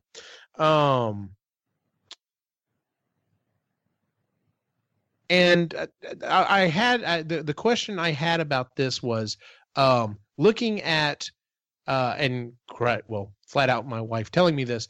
One of the things I see there being a problem with online dating is it talks about people tend to be very quick to say, oh, well, there's something I don't like, and just kind of not even look into it. I'll start with, I'm going to ask this question. I'm going to shoot it at Chris first. Did you ever feel like Ray was a project? Never. I'm the Never? project. Okay. My wife has flat out told me I was the project. She's like, She I saw told potential. me that when y'all started dating. I had huge glasses. I know I was not a good dresser. So, Well, with that's I different. That's like superficial stuff. Like right. It's I'm superficial like, stuff. Not Yeah. that you don't wear turtlenecks anymore. I'm very pro that. But I, for me, it was, I did not have a great upbringing. I never saw a good relationship. Marriage to me was like it was like, what's the point? It's just going to end in divorce. My parents have been divorced and married multiple times. And so it was just like, this is a shitty idea. But it was like, and still to me, like it took such a huge leap of faith, and it was so stressful for me to say those vows and to hope like hell that this was going to work out. And so I was the project, and You were the project. I was a project, and it was Ray just being like, no, this is happening. I'll sit around and wait, but we're doing this, so you get over yourself, and oh wait. So his work was being super patient with me, but I'm the project. I'm a work in progress all the time. I love it. He's pretty fantastic. He'll roll his eyes at that, but I mean, he's an amazing man. So Yeah, he's all right. I love me some Ray. Ray knows I love him. Ray knows how I feel. Can't wait for him to go back and listen to this episode. He's gonna be like, "Oh God." Yeah, it'll be like Saturday. I'll be like, oh Yeah. God, what'd she say? But anyway, so I was thinking about that the other day, and I was like, after reading the book, I was like, I wonder if anyone's thought about taking on a project, or if you are the project. Like I said, I was the project. I know I was the project. So I feel like there's project, and then there's like the person that you just like you gotta wait for a little bit. I think that there's and I'm sure there's someone in that thing too. It's just like, yeah, you need to go back in the oven for a little while. you're just a little undercooked. It's okay. Yeah. Yeah, that's So mature a bit. we already talked about kind of our overall feelings on the book. We all seem to really like it. We're all really glad we read it and everything. So, with that said, does anyone have anything else they want to wrap up the book discussion part of the show with? All right. I think we're pretty good. I think this book is a very adequate representation of what. Mm-hmm. Yeah, I think so. Love I is. would agree. So. Oh, Did I say adequate? I'm accurate. Good God. Blame me. Oh, they So both tired. work. Sorry. I did have one or a couple things. Yeah. When he talked about the shows that he did where he brought people on stage, I actually saw him do stand up, and he did that. And if I hadn't been in like the top balcony, I so would have run up there with my phone because I had. Jen, Oh my God, that would have been awesome. I know, it was great, and some of the stuff he read, it was like, yeah, that's pretty much accurate. But he does actually do that, so I got to see that. That was pretty great. The other thing I just remembered was the Japanese government subsidizing the dating. That was Yes. crazy to me. Like, I get that they want to make sure that people are having babies and stuff, but wow, they spent a lot of money on that, and Genuinely worried. Yeah. About no more Japanese people. I can't. They are literally running out of Japanese people. That They're was running out of Island Japanese people. God, they're literally running out of yeah, and it's the same in Denmark too. There's like commercials now where they're Oh like, yeah. people into making their parents grandparents. Like, Yes, like, and they're a little more forward with it. They're like, Yeah. listen, hey. yeah, They're bumping uglies, guys. Come on now. Yeah. I want to be a grandparent. Let's go. Come on. Exactly, yeah. All right, so with that said, we're going to move into the part. Like I said, I don't want to keep everyone here too long, so hopefully we won't stress this out too far. But since we started reading the book at the right after Aziz won a Golden Globe for his show Master of None, the second season, a woman came out and I don't want to say accused because he said it happened, so we're not going to use accused. Came out and said that on a date the previous year, that he was how do I put this? Very forceful, and not to the point of like a rape. It was more so of a peer pressure. And she felt bad about it the next day. I have a question about this because I've never quite gotten the right answer. I know he contacted her afterwards. She, I think, contacted him. Okay, was that before? Was that after the date happened, or was that after all of this came out? It was after the date happened. She texted him the next day. Okay, that definitely puts this in a certain light, in my opinion. So I thought he texted her and said it was nice meeting you last night. Or maybe that was it. Yeah, I thought that's what. Okay, so that's what I thought it was. So, okay, so with that said, is there anyone that wants to kind of throw their opinion, their thought out there on this? I'll do it. All right. If you don't want to go first, I will. I don't mind. Right, so I have actually talked about this with a lot of different people in my life who have a lot of varying opinions on it. And that kind of seems to be the consensus, is that nobody really has a consensus. I know that I can say I have definitely been in a situation very much like the situation that this young lady was in as well. It is not a good feeling.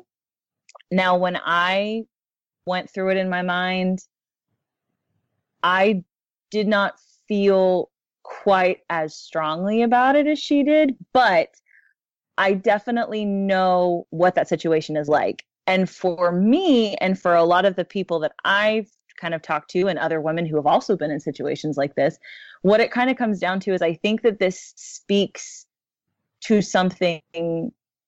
I feel like people are really up in arms about it because no one's really sure what category to put this in, because, you have to put everything into a category and no one can really decide if this is a big enough deal or if it's not.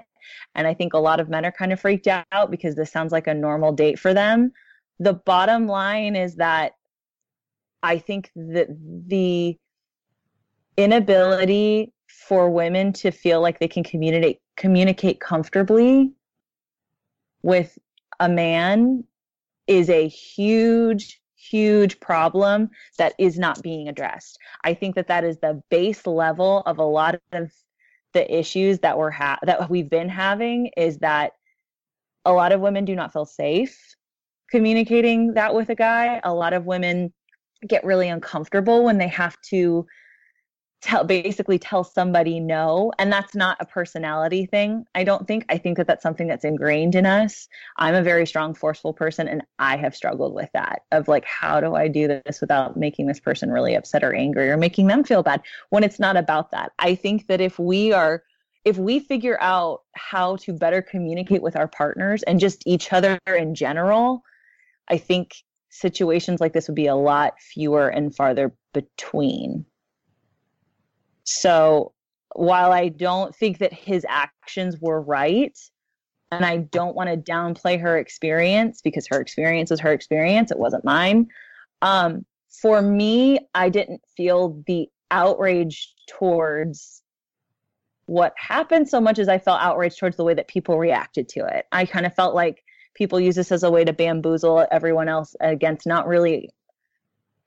It felt like a way to kind of come after a movement that I think is incredibly important, that needs to be happening. And instead it kind of gave people a way to be like, well, I mean, if you're going to talk about it, it gave a lot of people a way to discredit something that's really, really big that needs to happen, basically. So that's kind of where I'm at. You definitely went with the more philosophical route of it. I was more so of the more concrete part of it. I'm going to lay this out there as a married white male, whereas you were coming from this as someone who's actually had this happen. So, take my opinion with a grain of salt.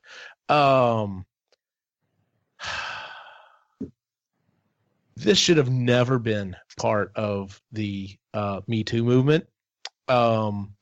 Me Too was more so really, really bad people using their power over subordinates in their jobs and basically lording their power over there. This was a date situation. This is not what has happened.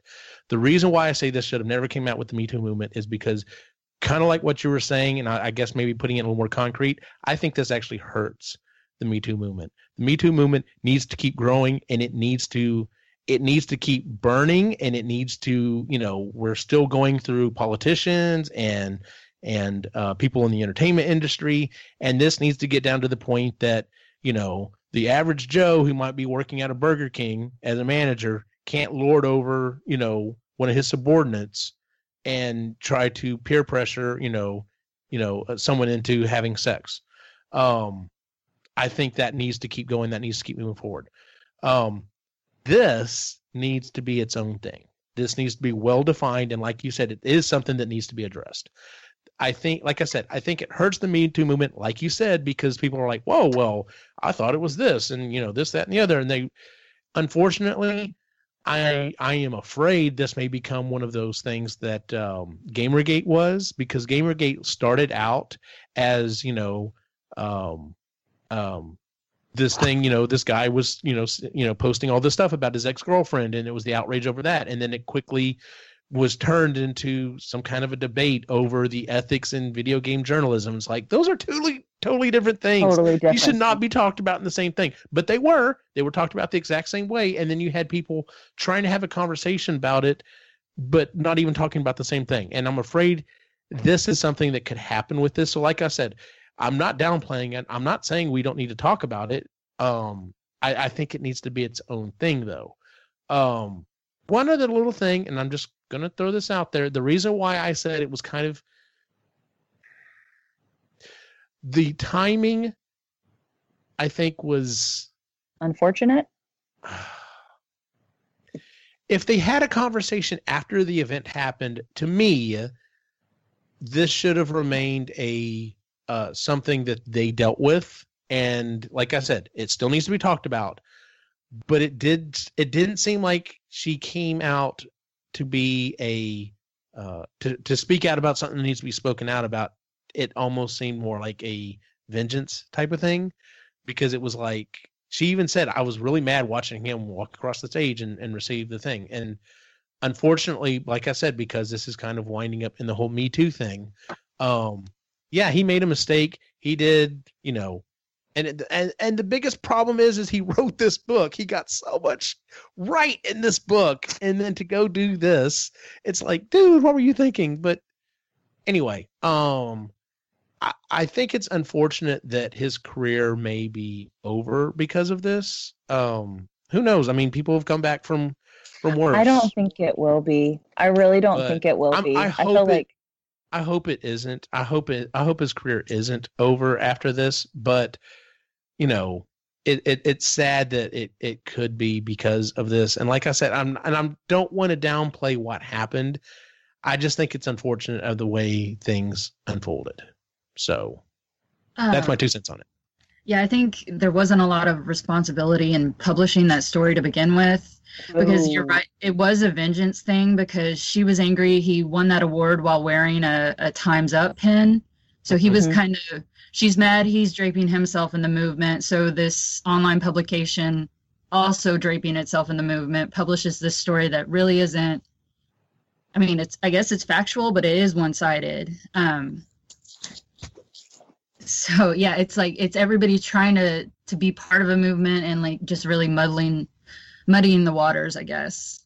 We can't figure out where this lies. That's the thing. It's like everyone knows that it's wrong, but we have to figure out, like, are we going after everything? Are we focusing on the big stuff? Are we focusing on where are we, basically?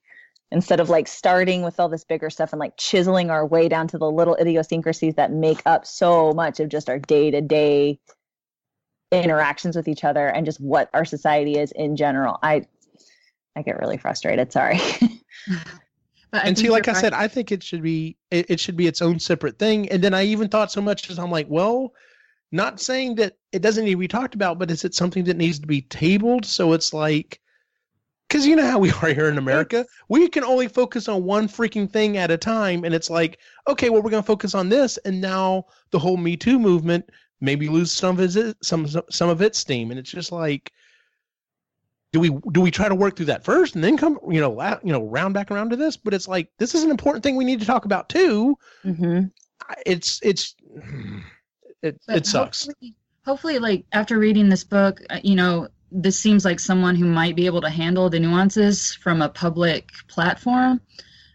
So it might, I don't think it's going to happen immediately, but like, I don't think his career will be over, but it's definitely going to change direction. Yeah. He's like, I don't know if Netflix will have another, Master of None. I don't know. I know that as a person, he's been dealing with a lot of personal. I don't know. I would just be really interested to hear more from him as to what he had to say. But I will say this, like, as far as the whole Time's Up and the Me Too thing goes, a lot of that is based on power dynamics. And this is still related to power dynamics. I don't think it's on the same scale. I think it's different sides of a spectrum. This is more like nuanced, but like it's still power dynamics for sure. So, but I agree with you, Gene. It's like, we don't know, like, what do? Do we focus on the whole thing right now? Are we looking at this? Are we looking at, it's misdirection. It's Siegfried and Roy. Nobody really knows what they're doing right now. Chris, did you have anything you wanted to add to this? Or are you like, nope, not touching this with a 10-foot pole? So, bye. Yeah, no, because Ray and I have had this conversation, and I know for me, I had a battle axe of a mother who had a very rough adult life. She used to get into fistfights with men. So for me, I grew up with a woman who was like, take no shit from the very beginning of and I've never taken anything from anybody. If I had a man, I was at a writing conference and we were at the after party, he was drinking or whatever. I was goofing around. He felt like it was hilarious to reach out and grab my boob. He thought that was funny. And the look on his face, he was like, "Mah!" And so I slapped him in the face and told him to fuck off and to never touch me again. And that's it was like, no. And I slapped him as hard as I could and told him to not do that. And that's my reaction to things like that. It's like, and it's not that I really try, because I sound like I'm victim blaming, and I try not to. But I always grew up with, like, if you don't like it, immediately stop it. Like, just say no. Don't do that. No, thank you. And be forceful about it until you get your way. And so I feel bad for women who don't feel like they can do that, who feel like it's somehow sort of their fault that this guy feels like he can do that to them instead of teaching him a lesson. And I felt bad for the woman who that happened to, and I'd probably be pissed off too. I'd be like, the fucking asshole did that to me, and look at him getting an award, and I'm sitting here with all this baggage. And no, if I'm going to go down, he's going to go down with me. I get that. It felt like it was really badly reported, like Manny said, and it just got away from the point. We need to talk about this. And with Ray, I know for him, the things that he said is he's an affectionate guy. He's a hugger. Y'all who have met him know that. Yeah, he is.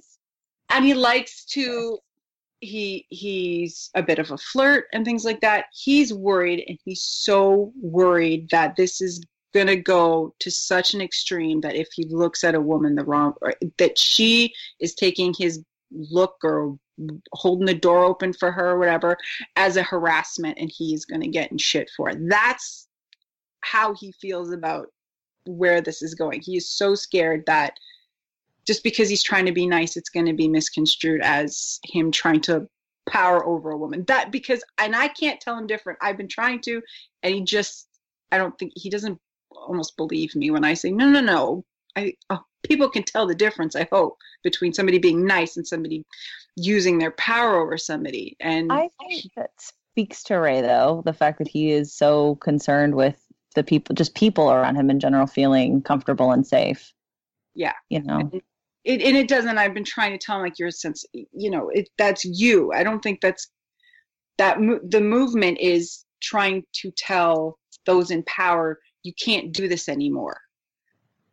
You can't treat me that way anymore. It's not allowed anymore. And hopefully what comes out of this is we reach an equilibrium where everybody is, and maybe we do have to have contracts before somebody has sex. Maybe that is going to be the social norm. It's like, listen, you sign this paper, you are agreeing to all of this. I sign it, we're agreeing all to this, and we're good to go. Maybe that's where it's got to go. But that's the thing, is people don't. Pardon? Sorry, Jen, say it again. Said talk about a mood killer. Geez, like, hey, wait. That's the thing. Like, people don't know how to talk before they have sex. Like, that's the thing, is everybody goes to the, well, do I have to ask to kiss you? Well, kinda. Yeah. Like, there's such a thing as consent it's not the absence of a, consent's not the absence of a no. It's an enthusiastic and consistent yes. And I don't understand why that's such a hard thing for people to understand. Mm-hmm. You just fucking talk to the person that you're about to sleep with. Yes. Just fucking, even if it's a fucking one night stand, say, I'm not okay with this. I'm not okay with this. I don't like this. I don't like this. These are the things that I'm into, blah, blah, blah. I guarantee you your sex will be so much better. Just stop. It drives me crazy that people cannot fucking, it just, oh God. Molly, you're not asking consent. Sorry. She's in my long-term relationship. I don't know. She just wants to be in on the conversation. She has opinions. As always. Did you have anything else you wanted to add to it, Jen? No, I pretty much agree with what everybody said. I didn't actually read the original article. I read secondhand interpretations of it, but it might be best. Seems like, from what I've, heard and read, that he was probably in the wrong, but I don't know that it's the same as everything everybody else is going through. I will say I think the movement is probably is a little broader. To me, the movement is, women in general have felt like they can't speak up about certain things and they have to just deal with it, whether it's someone in power or just a casual date. So I think it's kind of a spectrum, and this falls somewhere on that spectrum, but I don't think it's a completely separate thing either. Because I feel like, for a long time, women have just put up with getting catcalled and getting their butt slapped and getting, like inappropriate things said and done to them, and to the point where it's even been rape, and now it's like enough is enough. We're not dealing with it anymore. So I think there needs to be a societal shift in all of that, to where men, know, hey, you can't force yourself on a girl. You have to be aware of this and this, and don't blame the girl, for getting raped or whatever. If that happens, that's a whole other discussion, but yeah. So. And teaching our boys, well, and our girls too, that consent is very important. And I know with Quinn, he's a very affectionate kid, and for him, he's learning, like, everybody likes a hug, and that's okay. And and with Logan, she's very, for the day a man tries to cross her. So it's, I love her. I love her too. Teaching them teaching them from a very early age consent, teaching them, this is mine, and don't touch it if I don't want you to. Respect of people's boundaries. Just respect of people's boundaries and the way they react. Like, don't come in my bubble. I don't want you in my bubble. I'll let you know if I want you in my bubble. And once you're in, we'll have some fun. But just trying to teach them, especially boys, like, it's okay to get shot, to be shot down. It's okay. It's not a shot to your manhood. It's not, just because she, you know, kisses you or whatever is not an invitation for you to think she's going to give it all to you or whatever, or that you're entitled to it. That's the other thing too, is getting over the entitlement factor. That's right. These boys are no one is entitled to anything. No. I have a friend with a 3-year-old boy, and he's always coming up to her, like trying to kiss her, blah, blah, blah. And she's trying to teach him, like, you can't just kiss, you know, people. You have to ask them. Because, you know, even though he's her mom, or he's the mom, like, she's trying to set those boundaries now so that he doesn't just think he can do it his whole life, which I think is a really good thing. It is important because it's cute.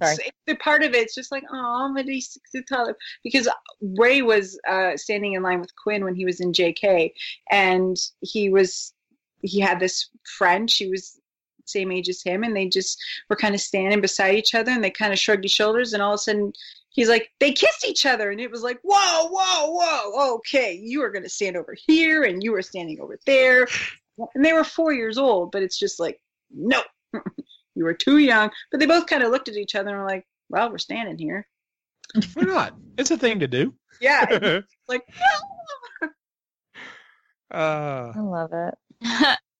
The only other thing I want to add to this, and I'm just basically kind of going along with what Ray was thinking. I wasn't quite thinking to that level about holding a door. That's a little further than what I was thinking. But like, once again, thank God I'm not in the dating scene now, because I've always been very, like I said, I've always been kind of shy, and you know, I'm an introvert. But yeah, I would and today I would totally be like, yeah, listen, I don't play games. I am very interested in you. I like you. I'd like to see where this goes. But you are going to make all of the first moves from here on out, because no, you could be like the French guy that's just like fancy a fuck. No, yeah. I would be like, hey, listen, you know, if this is going to happen, you kind of got to make the first move, because I'm not going to even remotely put myself in a position where this could happen. And a little more background. I'm horrible at picking up on signals, so that's another reason why I would put myself in this thing. And I mean, I know there's a difference between some signals and others, but to give you a very extreme version of what I'm talking about, when I was working at Hastings and at SFA, there was a young lady there that at the time when I met her, she was dating someone, and unbeknownst to me, they had broken up. But she literally would come over and ask me, when are you going to ask me out? And I thought she was just, she's just being funny. And it literally took a female assistant manager to go, no, seriously, she wants to know when you were going to go out. But I was that stupid. So like I said, that's where I'm coming from, ladies. So just, you know. But I'll say this, like, I mean, just having that conversation with that person before you enter into anything. Number one, it can be really cute and really dirty and really fun. And then you already know what the other one is expecting, and you already know the boundaries of that other person, and it just sets you up for success every single time. So, and I don't think it's fair either to expect your partner to rely on like cues unless they are like clear, like actual communication. Yeah, I just don't. That was the other thing I think people are having a hard time with, was with a part of the nonverbal cues. I think I've done that. Yeah, I get it. Yeah, and it's such a vague thing that it's like, what does that mean? Nonverbal cues. What is? Because some are very clear. Like, that's a shove. It's a slap. It's a finger in the face. Like, yeah, those are very clear. But then, did it mean subtle cues? Like, was she like rolling her eyes, or was she like just not smiling, or not in? Like, how does it work? That's such a vague, broad statement.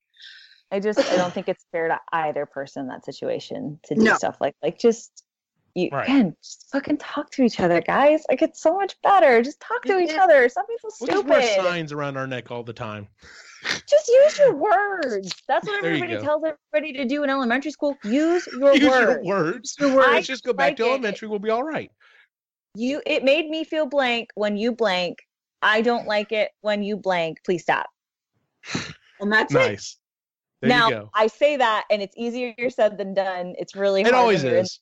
and when you're conditioned like that. But again, open communication with your partners, guys. It's great. Just fucking There you do go. it. And can I add one more thing, Eugene? Yeah, If absolutely. you're one of these assholes, I don't care. When you're one of these assholes that's listening right now, whose attitude to all of this is, well, I mean, am I ever going to be allowed to say anything to a woman? Then no, you are No. not allowed to say anything, because if you cannot figure out what the difference is between common human decency and being a fucking asshole, then you are not allowed to speak to anyone ever. And that's it. And there you go. I agree. that That's note. it for our discussion, ladies and gentlemen. Like I said, we're running a little late, and I know everyone has to work and everything tomorrow. So, Yeah. our next book that we're reading is "Pleasure Unbound" by Larissa. Is it Ione? Ione. Ione. I'm really excited about this I'm one. about halfway through it. It's we'll get to that eventually. So if you'd like to read the next book with us for February, it is Pleasure Unbound by Larissa Ione. It is the first in a series. So But that being said, yeah, disclaimer, it is smut. Like, it is a erotica novel. it is very graphic. Dirty. If you don't want to read that, then just be forward. Yes. It is an erotica novel. Yeah. But the whole point of this book club was to expand our horizons and read things that we wouldn't normally pick up. So Yeah. Definitely fall in. It's got werewolves and demons and everything else. So it's not like it's not just a quote unquote bodice ripper. This actually has some sci-fi, fantasy It's got stuff. some paranormal. That's why I like reading. It's because it's got that Mhm. stuff. Yeah, sure you do. Hey, No judgment at all. What else have you been reading? Anyone been reading anything of interest as well? I'm an editor for work, but I've been reading A World Without Whom by Emmy J. Favila, and she's the copy chief for BuzzFeed. Mhm. And so it's all about how language is evolving and what grammatical rules we need to follow in the internet age. So it's been fun. I took it on vacation and I kind of stopped when I got back, but I'm going to pick it up. That sounds interesting. Mhm. Huh. I'm still doing inventory, so I went back and reread Mating in Captivity with Esther Perel. Man, that is such a good book. I also went ahead and read Attached by Amir Levine and Rachel Heller. Kind of goes hand in hand with that. And then I've just been reading a bunch of my other favorite books. Run Program by Scott Meyer, same guy who did the Magic 2.0 series. Demon, Freedom TM, Kill Decision, all by Daniel Suarez. I keep forgetting that he is one of my favorite authors. Like, I need to go look to make sure he hasn't written another book that has slipped under the radar for me. So, anything else anyone wanted to throw out there real quick? So I'm in the process of reading a book that a friend of mine from work lent me. It's called In a Dark, Dark Wood. It's a novel by Ruth Ware. I'm kind of excited about it because it's kind of spooky. And she said that when she read it, she immediately thought of me. So I'm trying to find time here and there to read it. I have a tendency to fall asleep while I'm reading it, which is probably not good. I don't think that says anything about the quality of the book. I'm sure it's great. I'm just tired a lot. So, Yeah. But yeah, I'll let you guys know how it is. I'm pretty excited about it. Awesome. Is there anything else anyone wants to throw out there before I start talking? Wait, cut you guys off. Say I it back. started listening to Happiness for People Who Can't Stand Positive Thinking, so we'll see how that goes. That It's sounds about interesting. stoicism. It's about stoicism. I'm learning, so yeah, we'll see how that is because I'm that person. I can't stand positive thinking, but I need to be less pessimistic as well. So. Need to have to be. I'm obnoxiously optimistic, so. That's right. Trust me. Once again, something you wouldn't have necessarily been looking for, but you found it, right, Chris? There you go. I guess. Yeah, whatever. Like I was saying, you can find the show at epicallygeeky.com. You can also find us on Instagram, Facebook, and Twitter at epicallygeeky. If you haven't already, please give us a 5-star rating on iTunes, Stitcher, and Google Music. If you have a suggestion for a book for us to read, definitely let us know that as well. That would actually be very highly appreciated, even though I think we've at least got our next 6 books planned out, and we've got a ton of stuff that we want to read. So it's going to be interesting. So where can we find you online, Lainey?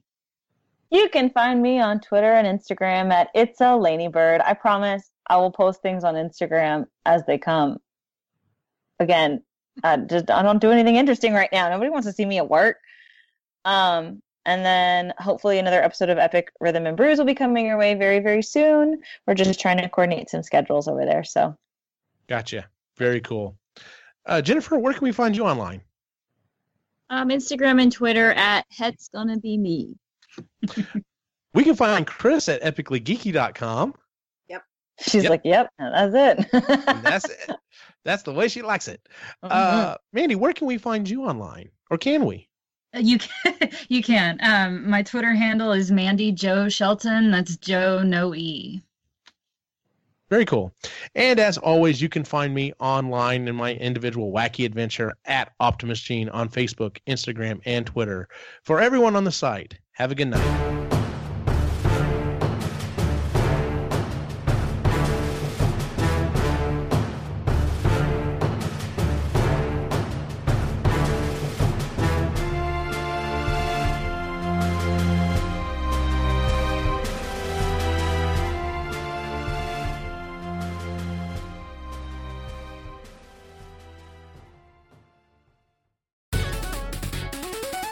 This has been a presentation of the Epically Geeky Network.